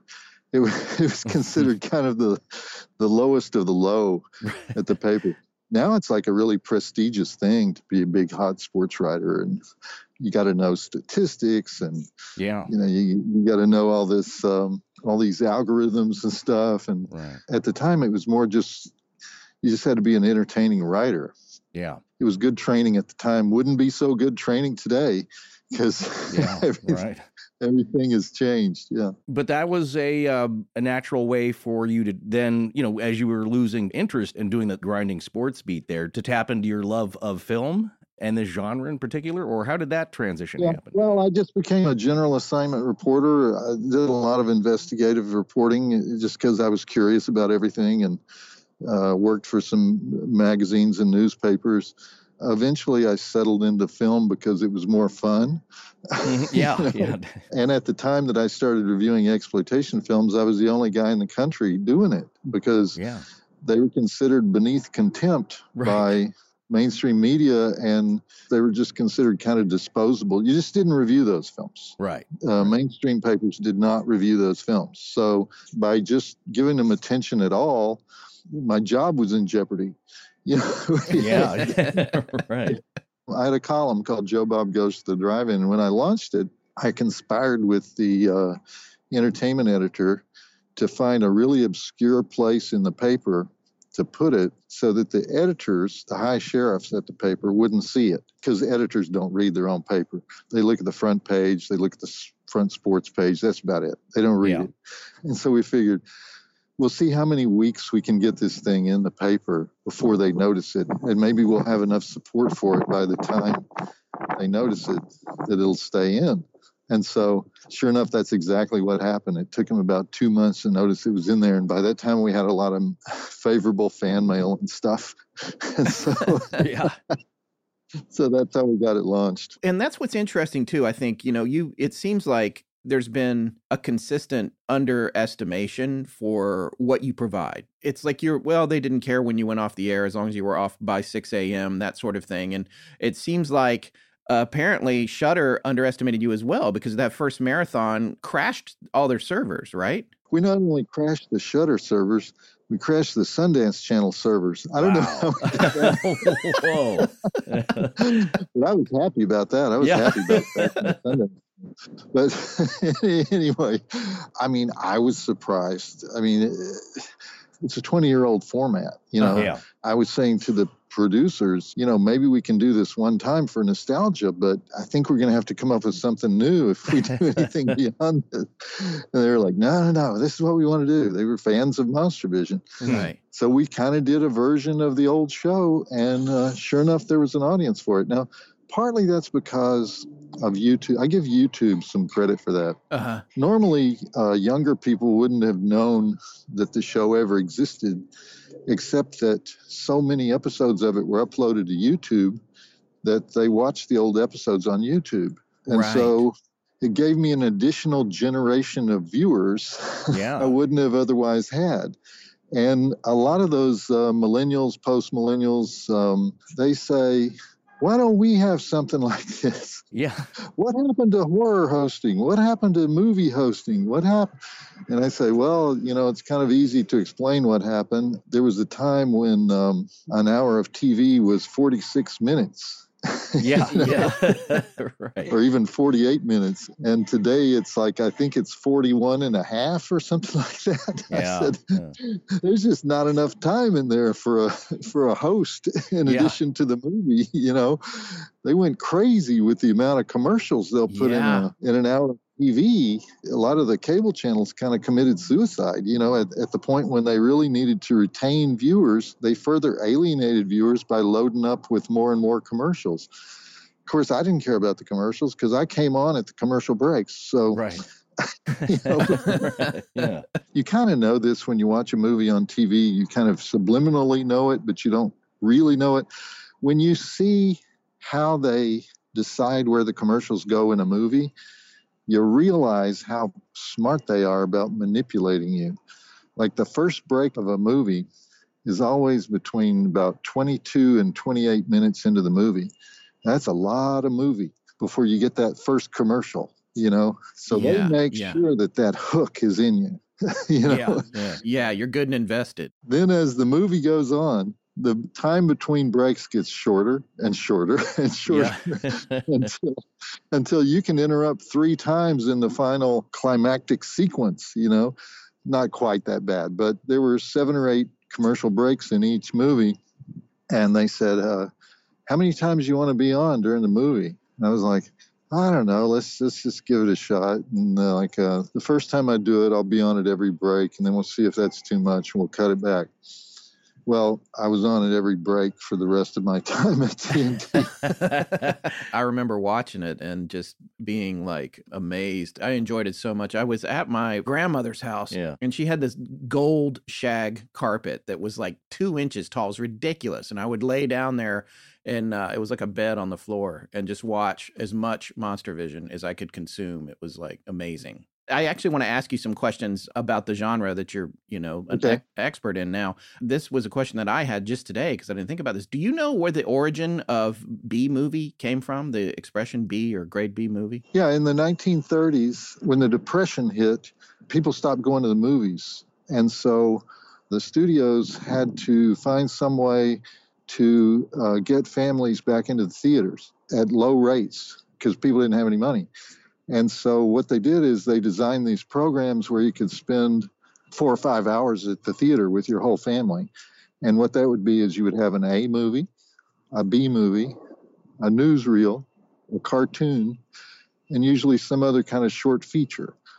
And so the B movie was normally, made on the cheap, obviously. It's just to fill out the program. And sometimes it wouldn't even be what we call feature length today. It would just be 60 minutes, 65 minutes, 70 minutes, something like that. And those would be, cheap Westerns, cheap thrillers. Ronald Reagan was in a lot of them. He played a Secret Service agent. I forget his name.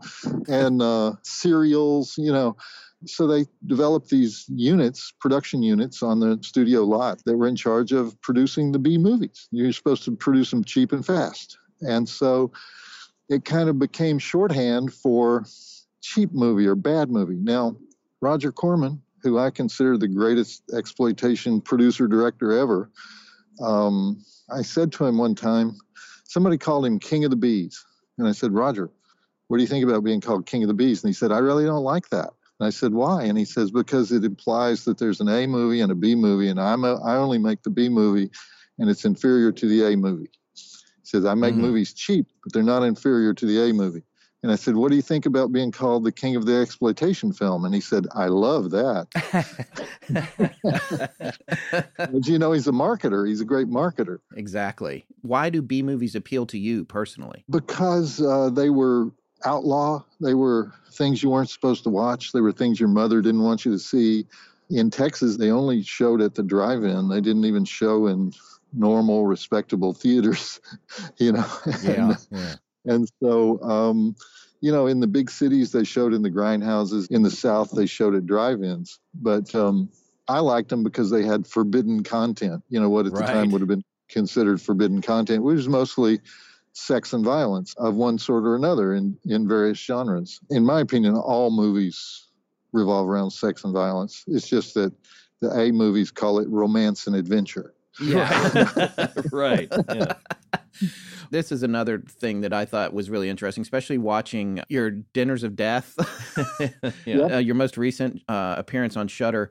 The opening monologue for the Texas Chainsaw Massacre, it's really the bigot monologue. I just loved it. It was so hilarious. And I guess what I'm wondering is, how are you getting away in this age of extreme political correctness? You're walking that line, and do you stay out of trouble? Because that was just an amazing monologue. I really enjoyed it. I don't know. I expect to be fired any minute. I've been fired so many times, and I've gone through so many of those different types of battles. Here's the difference, though, today. When I started out, they would say, you can't say that, you can't say this, you can't say that, because the older conservative generation reacts negatively to it. Today, when they say you can't say that, you can't do that, whatever, it's like the young people don't like that job. It's a university campus kind of thing where there are all these rules about what you can say. And there's active efforts to say that words should be censored, that speech should be censored. And so my question is, I'm a baby boomer, Yeah. When do we get to be pissed off? Right. When's our time? Right. When's our time to complain? Yeah. I don't know why we're returning to Puritanism, and we got all these public scolds and these people that want to police what's said. And they say, well, I agree with you, Joe Bob, but not on hate speech. And I'm like, why not on hate speech? I said, I want to know what that guy is thinking. I don't want to say, shut him up. Let's find out what he's thinking, Yeah. White supremacist. I want him to identify himself as a white supremacist. So let him talk. Yeah. Yeah. It's like, that's the American way. Let him talk. Let him talk himself into the grave, Right. I don't know this thing about don't let people talk. That's crazy in this country, Absolutely. Well, do you think that the genre of the old campy B movies is kind of a way for this new generation to experience a non-safe place, but in a safe way? So much about those movies is not PC or considered safe, but it's a way to experience that and have it contained. That may be true. Hence the worship of the 80s. Yeah, Yeah. People who were barely alive in the 80s revere the 80s. Yeah, there was a lot of crap in the 80s. Yeah, oh, sure. Oh, yeah. It's like, I don't understand this romanticizing the 80s, but VHS had just come into its own. It was the first time you had home entertainment. So the powers that be in the movie industry didn't know what exactly to do. And so you had all these different kinds of movies all coming out at the same time. And some of them were really, really cheap, but they could all get distribution. There was this period where almost anything, you can make it on Monday, edit it on Tuesday, it's in the video store on Wednesday. It was that kind of hectic filmmaking world. And so you got all this interesting stuff. I mean, what do you have in the walk-in theaters today? You've got Marvel and DC. Yeah. Right. Yeah. Right. That's it. You got comics, and there's just not the variety that there used to be. Occasionally you have a big budget comedy, with Vince Vaughn in it. That's your indie film. Yeah. Right. Yeah. Yeah. So that's boring to people, and so they want to go back to this time where there was hundreds of choices. Back when Blockbuster was still around, I remember renting, and now I think I was too afraid to watch it all the way through. I remember renting Make Them Die Slowly. Oh, yeah. Great one.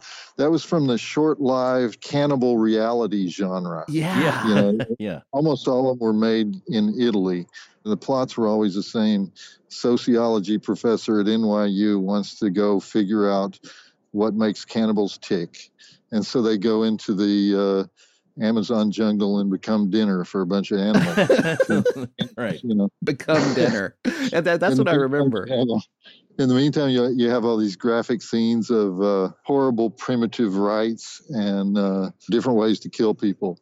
Right. It was not a genre that lasted. Yeah.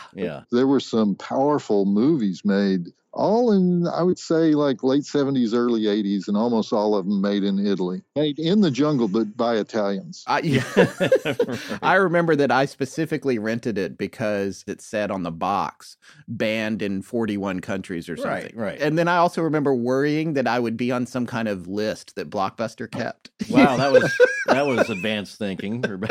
It was just like, how is this even in the store, Yeah. But that's the pirate nature of film. Yeah, it was a cool feeling to do that. That's what I'm saying. Right. Well, that ties in. Is there a particular subgenre within this genre that you are particularly fond of, or you think resonates now or is still relevant? Almost all horror films that are made today have some comedy element. Horror comedy became almost the dominant subgenre, which I think is actually a sign of decadence. It's not a good thing. Right. It's much easier to make a horror comedy than it is to make a movie that genuinely finds our primal fears and exposes them in the movie and executes the movie correctly so that you're genuinely afraid.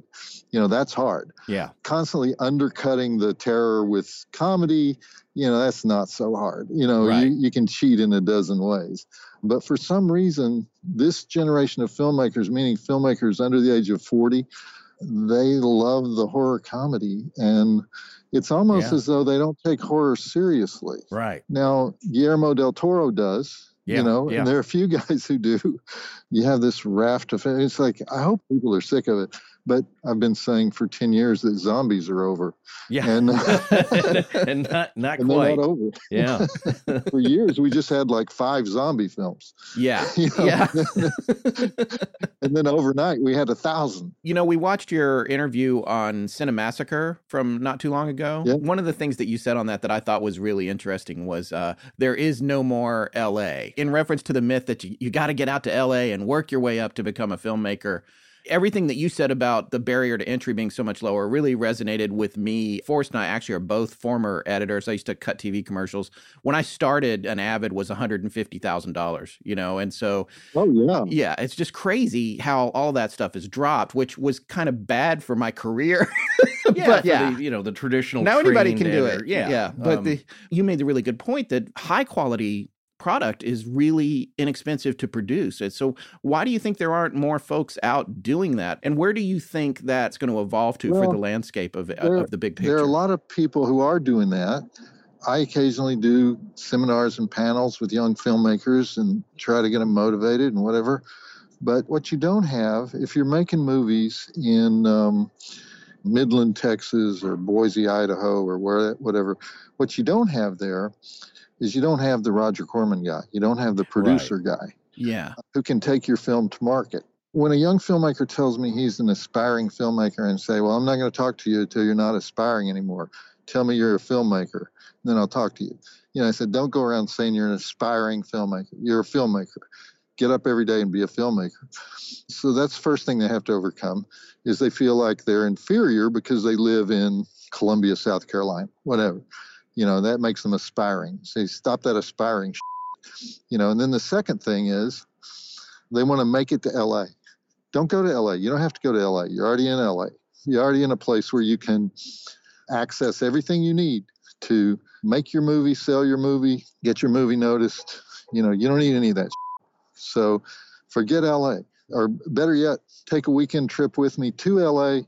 I'll introduce you to all the lonely, broken people that are doing what you don't have to do. Yeah. The fact that the technology is no longer expensive, it's just like being a novelist. To be a novelist, you just need a pen and paper. You don't need anything else. And so that's almost true. You need a few things, but you don't need anything that's so expensive that you can't find some way to get it. Yeah. And so now, if you want to be a filmmaker, then get out there and be a filmmaker. I thought we would actually have more indie films than we have. What we have now is a lot of indie films that the production values are okay, but they fail on the story level. They fail on the script level. And so when these guys say, well, Joe Bob, I hope you like my film. We didn't have enough money. If we had more money, I was like, well, the thing that's wrong with your film has nothing to do with money, bud. Yeah. The thing that cost no money is what sunk your film. Yeah. It looks good, He said you shouldn't have cast your cousin. That's one thing you could have done. So you got to go to some kind of film school. And by that, I don't mean you have to go to NYU or USC. If you're really smart, you can teach yourself off the internet, but you got to go to some kind of training to learn the basics of telling a story. And if you can't write, then collaborate with somebody who can write. Yeah. Don't try to do everything. Don't try to be the writer, director, cinematographer. Don't try to do everything. There have been 5 people in history who could do that. You're not one of them. Right. And so do the thing that you can do and collaborate. It's a collaborative art form. It's like starting a garage band. Yeah. You might have to fire 3 bass players before you find the one that you can work with. Right. But that's the world we live in now. And I wish more people would be more optimistic about it instead of trying to push these old models that don't really work anymore. I noticed on your bio, it mentions that you were nominated for a Pulitzer Prize for your coverage of 9/11, which is not something I knew about you. I think it's really interesting. Can you tell our listeners a little bit more about the story behind that? Well, I was living in an apartment building on Duane Street, which is a few blocks north of the Twin Towers.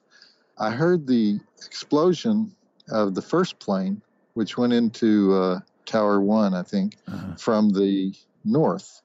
From my window, I could see the whole thing. I could see that the plane was halfway into the building. It was burning, whatever.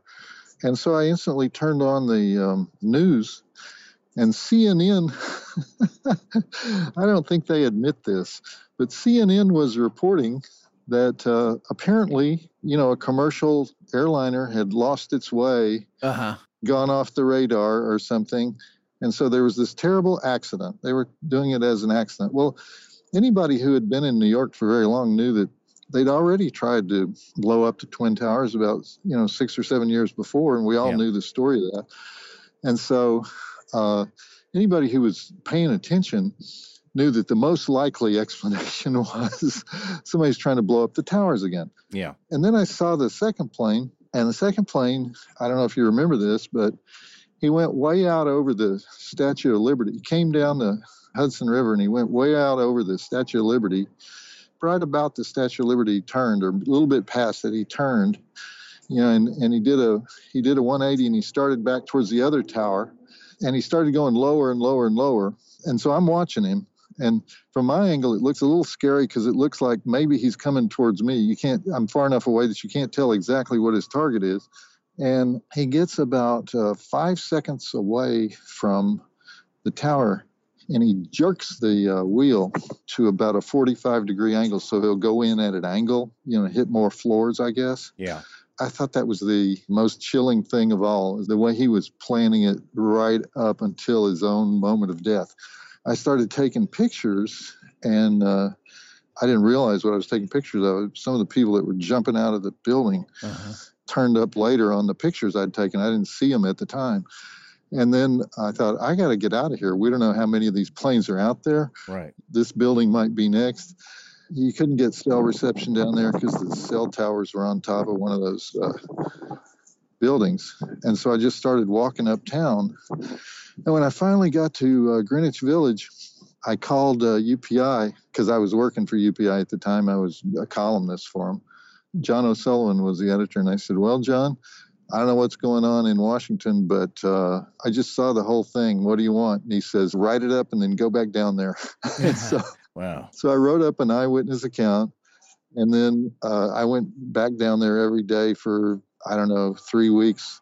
And I had roadblocks up, and I didn't have any special press credentials. And so I just had to wind my way through Chinatown, sneak in from the side every day and see what was going on, and did a series of articles that UPI submitted them as a Pulitzer nomination. But just happened that I was an eyewitness, and being an old spot news guy from earlier in my career, I just said, you want me to cover this? And they're like, oh yeah, get all over that. So that's how that happened. Wow. That's amazing. I'm going to be looking for those articles. I'm only just now getting to the point where I can revisit it, I guess.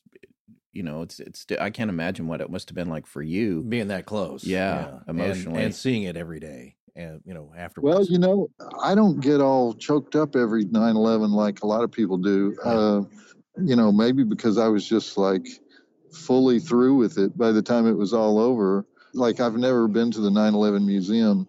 I don't really want to go there. Yeah. It would just depress me, Yeah. Obviously, it was a horrible thing. It was a one-of-a-kind thing. It was something that I hope never happens to us again. But I don't like us continually having grief Memorial Days. I think we should celebrate our victories and not our defeats. And, go down there and have a little prayer, but don't make a big deal out of it. Something like they do at Pearl Harbor. They go there every year, but it's not a 60-point headline, about what they're doing this year at Pearl Harbor. We come down to our last question here, and where an intersection might be for some of our listeners and your personal beliefs and fears, if you have any, because you've seen every horror film, every kind of way that anybody can be horribly killed in a movie or whatever. You've seen all that stuff. Is there anything that does inspire like genuine fear in you? And then it's a two-part question. And then the second part is, have you ever personally experienced anything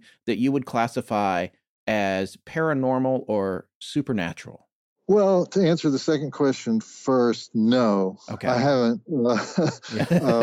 I mean, when I was a kid and I was in the Boy Scouts, I mean, we would always see specters in the woods at night, when we were camping out. Yeah. So there's that kind of fear, that's just caused by darkness and shadows.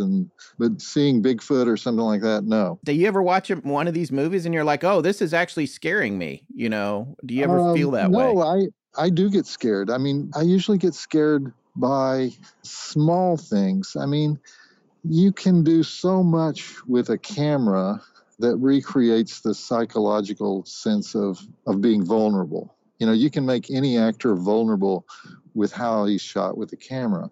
And so, yeah, I mean, a shadow on the wall can scare me if it comes at the right moment. Some of the scariest moments in horror happen inside lonely houses. Yeah. It's not even a lot of special effects. It's just some strange angles and some unexpected people in the frame at an unexpected time. So yeah, all that stuff scares me. If you're in the hands of a master storyteller, you're going to be scared. Yeah. Have you ever thought about directing? I briefly thought about it, and I don't have the patience for it. Yeah. I have been on a lot of movie sets, and I have known a lot of directors, and I have been around the process a lot. And director is a special breed. I mean, there are 60 million details, painstaking details in directing a film. And that's not me. That's not me I would be a better producer than I would be a director. Making other creative people comfortable and able to do their jobs. So I would do that, but I don't think I would ever direct. Well, what about screenplays? Have you ever dabbled in that, or something that's more narrative or dramatic? I have a couple of unproduced ones, but it's a specialized form of writing. Yeah. It's one of the most difficult forms of writing because it's so compact. I don't remember who said it. I think it was Mark Twain who said, he wrote a letter to his family and he said, "Sorry about the letter being so long. I didn't have time to write a short one." And that's the nature of screenwriting. Is like a screenplay is so short that everything about it is horribly difficult. Right. Yeah. And as you can tell from my shows, I talk forever. It's like I can't even make a movie intro short. So we have the same problem with our show. We get to say everything we want, so our episodes are quite long, and fortunately, I think more like it than don't, but that's an offshoot of or byproduct of saying everything you want. And that's why we love your interstitials when you're hosting, because you go on and say everything you want, it seems. That's the thing about podcasting. We're the equivalent of the TNT. They just wanted you off by 6 a.m. because no one can tell us when to stop. Right. That's its pluses and its minuses. So, Joe Bob, I really want to thank you for coming on the show. It has been so great to actually talk to you in person. I never dreamed that I would get that opportunity back when I was watching you on Monster Vision. We're loving the stuff that you're doing over at Shudder. I take it it's been such a hit. You've crashed the servers, broke the internet. You've got some new stuff coming down the pike, right, for Christmas? Yeah, well, we did the Thanksgiving Dinners of Death thing, and now we're going to do a Christmas show called A Very Joe Bob Christmas on December 21st at 9 p.m. Eastern, 6 p.m. Pacific. Even though we're a streaming service, we do these as live events because people like to get on the social media and, like we're all watching together. Oh, yeah. I love that. And it's kind of against the religion of streaming, but we do it anyway. It's like appointment TV. They don't let me tell the titles, but they're probably not the titles you would expect for a Christmas marathon. which is what we'd be hoping for. Because everybody does those same titles every Christmas. Yeah. But we got that coming up, and we call it a mini marathon because it's just 4 movies, but it really does go dusk to dawn because I talk so much. So, right. And so if you're streaming it live, that means you're not pre-taping. You got to ride that out too. All 4 movies. Yeah. No second takes. What you see is what you get. Yeah. Thanks again for coming on the show, and hopefully our listeners will go check that out. So thanks for coming on the show. It was really great having you on. All right, thanks. I'm happy to do it. All right, take care. All right, Bye. Bye-bye.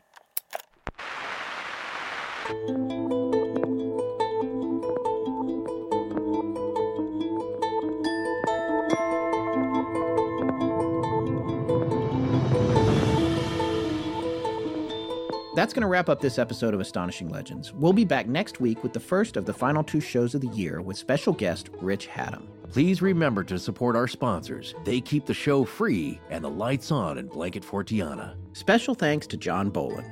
Hi, I'm Petra Helikiopoulos. Hi, I'm Elijah Hershey. Hi, I'm Kratina, and I give permission to Astonishing Legends to use my voice however they see fit. I understand that I understand this is with no implied promise of present or future compensation. Our show is edited by Sarah Wendell, and our theme, which is available as a ringtone, is by Judson Crane. Sound design is by Ryan McCullough. Special thanks to the ARC and its lead researcher, Tess Feifel. But most importantly, we want to thank you, our listeners. Visit our store at astonishinglegends.com or interact with us and other listeners on Facebook, Twitter, and Instagram. You can also find us at patreon.com/astonishinglegends if you'd like to support the show in that way. Copyright Astonishing Legends Productions. Good night.